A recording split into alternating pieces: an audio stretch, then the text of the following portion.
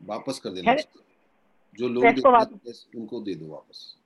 हाँ, वो आपको सीखना पड़ेगा सर, स्ट्रेस हाँ, मत लो, उनको दे स्ट्रेस दो, वो मैंने सीखा नहीं है। दो। हाँ अगर नहीं, सिखा दो मुझे। हाँ। और स्ट्रेस का मुझे लगता है मेजर कारण होता है कि we fear things. Exactly, it's a fear of the unknown. हाँ, और वो जो है आपको पता ही है, तो वो कोई मतलब नहीं है, वो देख लेंगे ना जो। वो तो है हाँ तो सर। चलो शुरू करते हैं। येलो येलो सनफ्लावर के शेड पहने हुए हैं और मैंने फूल पहने हैं यहाँ पर सर। वाह, पूरा कॉम्बिनेशन अच्छा है। पूरा बगीचा बना हुआ है आज हमारे पास। आई नो, बागों में बहार है। मगर एक बात मुझे बताओ, अगर गुरपाल, सोनू सिंह, गुत्थी विलायती और मशहूर गुलाटी एक साथ सनफ्लावर बिल्डिंग में मिले तो क्या होगा? जो उसमें गेस्ट होगा बिल्डिंग में, उसको मुश्किल हो जाएगी, आइडेंटिफाई करना मुश्किल हो जाएगा कि कौन कौन है क्या है। और एक बिल्डिंग में अगर मिले तो आई थिंक बहुत सारी प्रॉपर्टी होगी फिर मेरे पास, कि इतने लोग रहते हैं इस बिल्डिंग में। Actually not a bad idea, this is an idea of a show. ये तो आपने आइडिया दे दिया। सही में सर, सॉरी, कर लो। हम लोग बाद में करते हैं, मैं स्क्रिप्ट लिखने जा रहा हूँ। ज्यादा, it will be great fun actually, the many facets of Sunil Grover. And एक आपका हर कैरेक्टर मुझे बहुत पसंद है, तो Gutthi is a personal favourite. He kind of resolve मेरे को गुत्थी ना, वो पुरानी हमारी जो आंटीज होती थी ना, वो पंजाब में, वो उसकी याद दिलवाते थे हमको बहुत। But coming to sunflower, since बागों में बहार है, I mean playing your character, मुझे तो एक बार किसी ने कहा था, जो इंसान हर चीज में बेस्ट हो ना, जैसा आपका character, best employ, best worker, उससे सावधान रहना चाहिए। आपको भी ऐसा कोई मशवरा मिला था?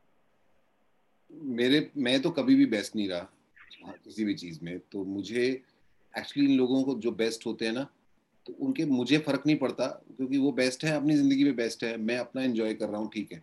लेकिन ये जो क्लास में जैसे जो बच्चा फर्स्ट आता था, तो मम्मी कह देती थी कि ये तेरे से ज्यादा अच्छा खाता है, वो देख ले, वो तेरे से ज्यादा अच्छी है, उसके पास सुविधाएं हैं नहीं ना, तेरे पास तो एसी लगा हुआ है यहाँ पे, फिर भी तो नहीं पड़ता।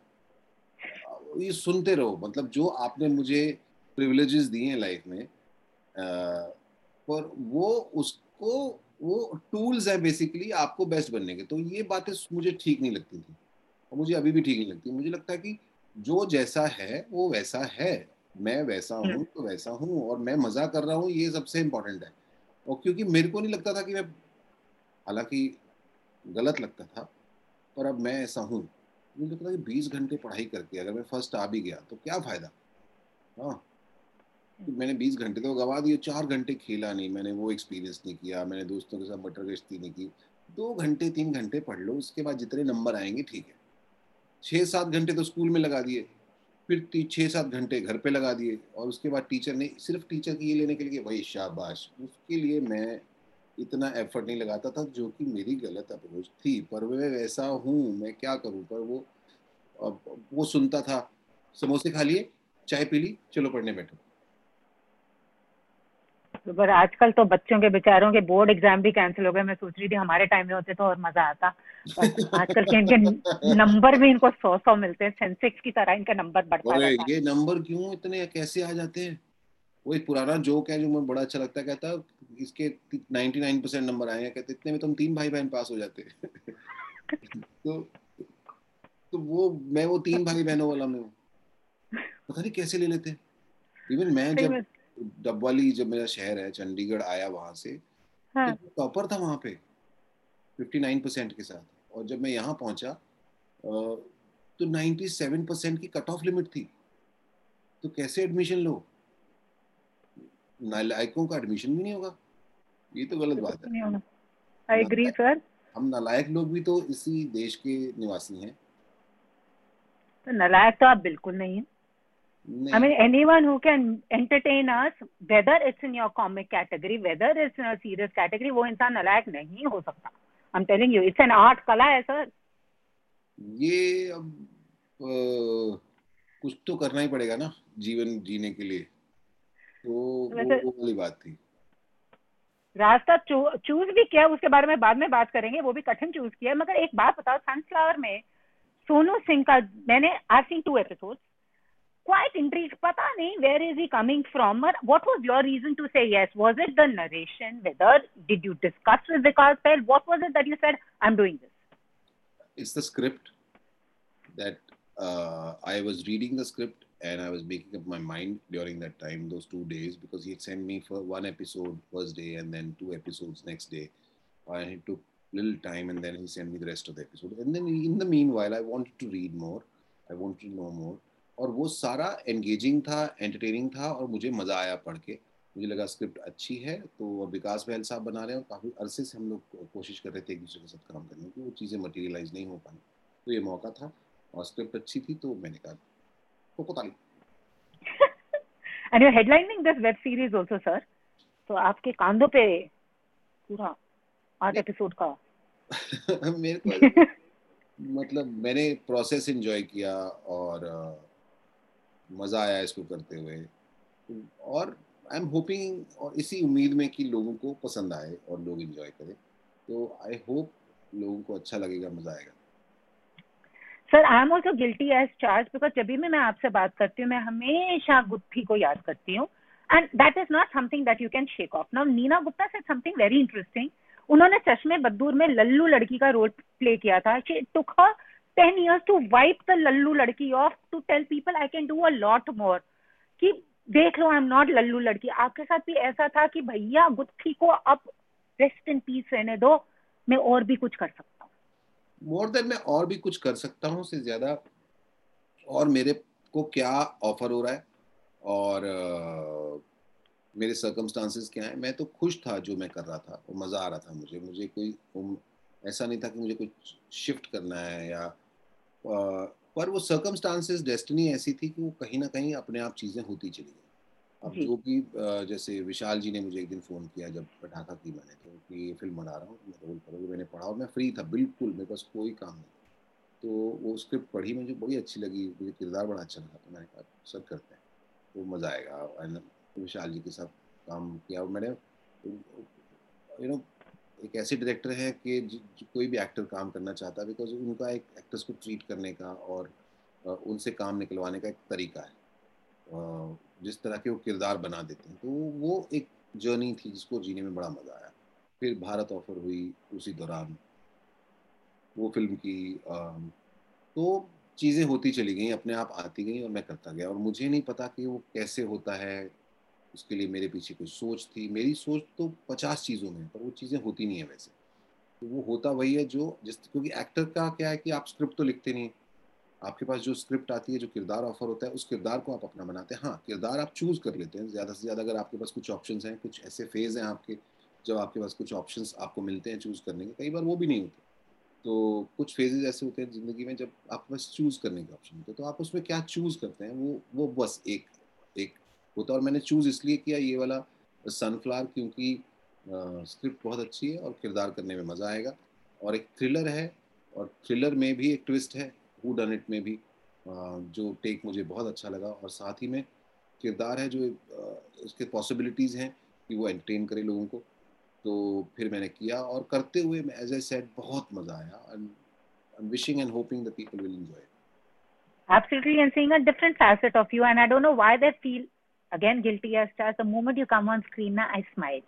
Which वो is आप इतने सीरियस भी हो गए ना, वो मेरे एक स्माइल आती है. बहुत अच्छी बात है. आई फील ब्लेस्ड कि मुझे ईश्वर ने ये काबिलियत दी है और काबिलियत के साथ साथ एक कनेक्शन दिया है लोगों के साथ कि मैं आऊँ स्क्रीन पे और लोग स्माइल करें और ये इसके लिए आई एम ऑलवेज ग्रेटफुल.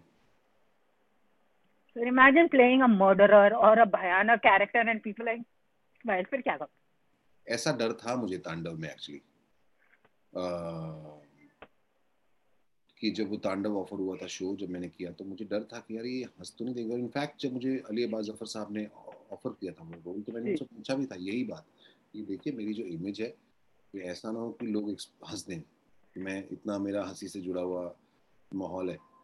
तो उन्होंने कहा कि नहीं मैं कन्विंस्ड हूँ. कि तुम कन्विंस्ड हो? मैंने कहा मैं तो हूँ ही पर अब मैं as a maker I am sharing with you. नहीं because I had worked with him in Bharat.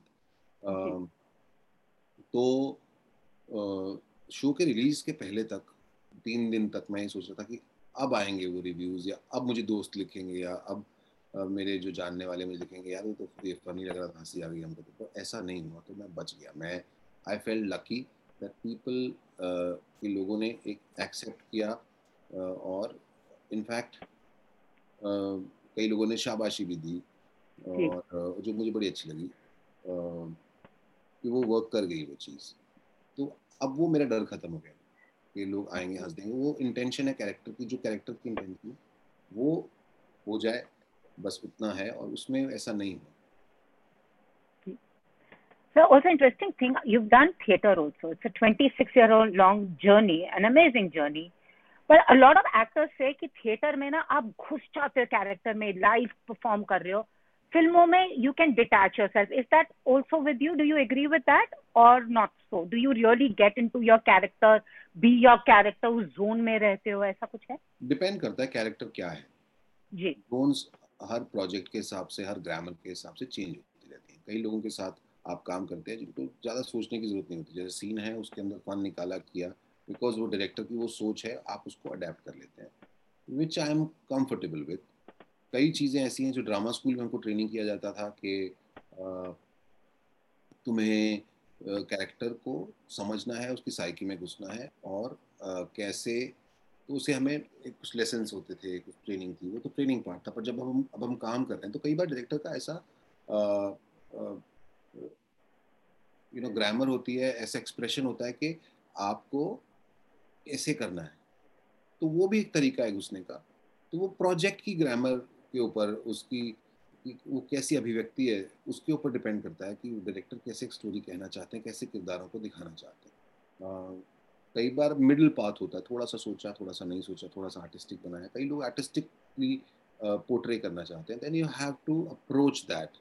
So there are different approaches to one character, and the story tellers approach becomes your approach. तो उनके दिमाग को समझना और उनके मुताबिक समझ के करना, तो जैसे जैसे वो कहते हैं उस अप्रोच को अपना के कर देते हैं।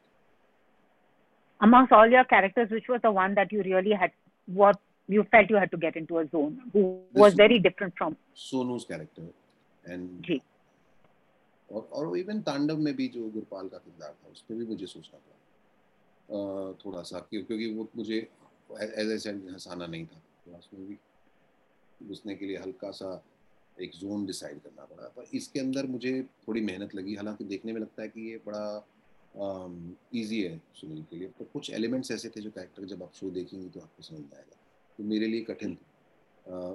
तो वो मैंने कुछ, I struggled for about a week before we started shooting.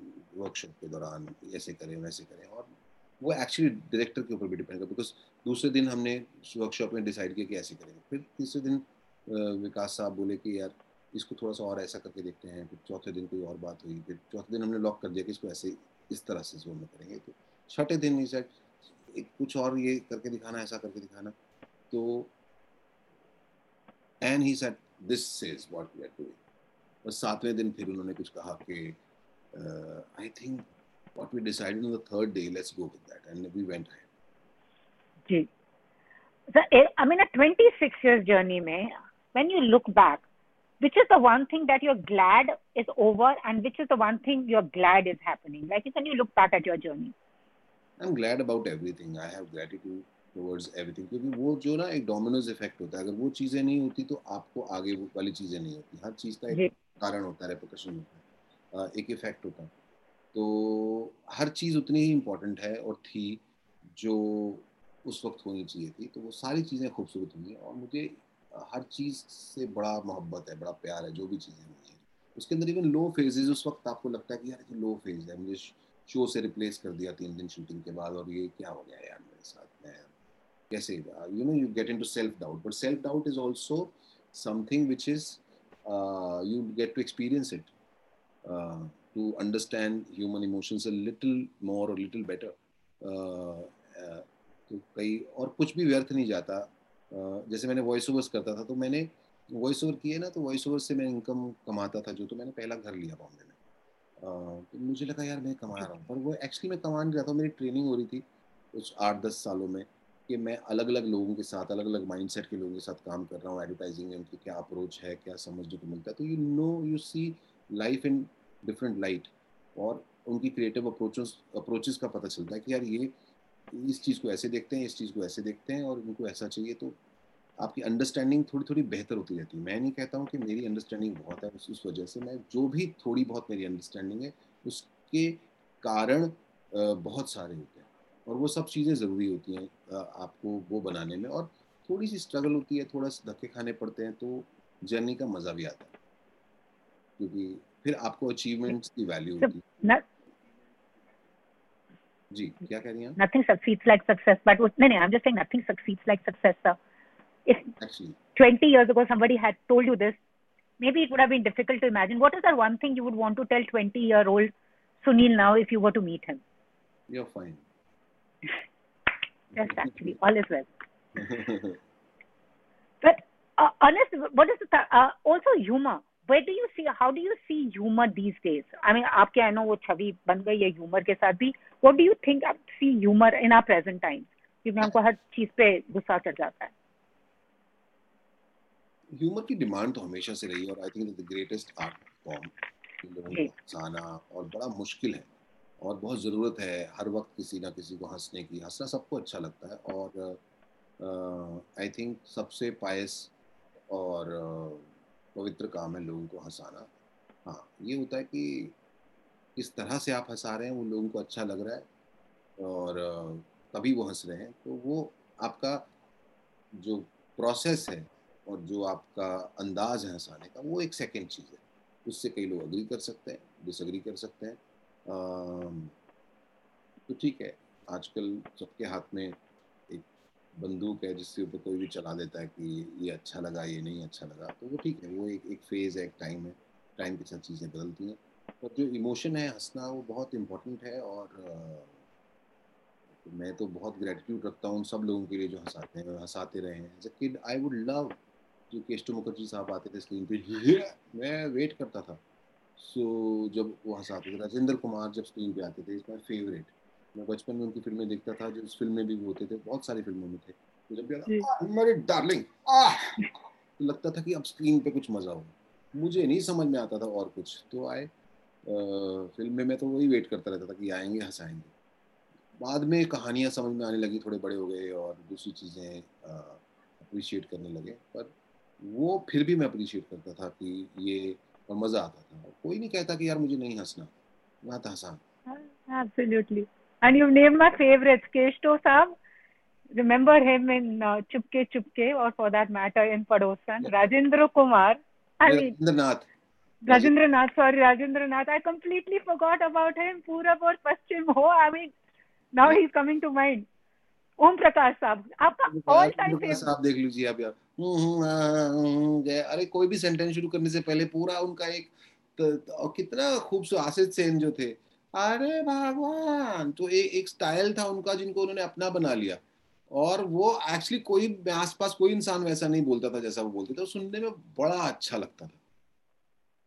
And I heard in real life he was a disciplinarian. This is something about your all comics. I feel कि real life में they're very different from what they are on reel.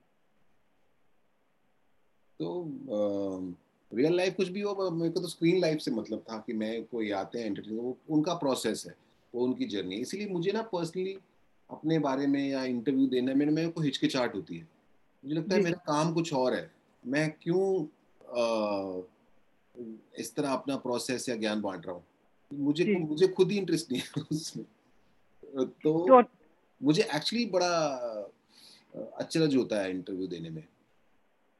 वो मुझे लग रहा था, but now we seem to have warmed up, sir. मैंने कितने last के पापड़ बेले थे आपकी just बात to नहीं get कर an. रहा, मैं जनरली बात कर रहा हूँ। No, no, I've seen you're not.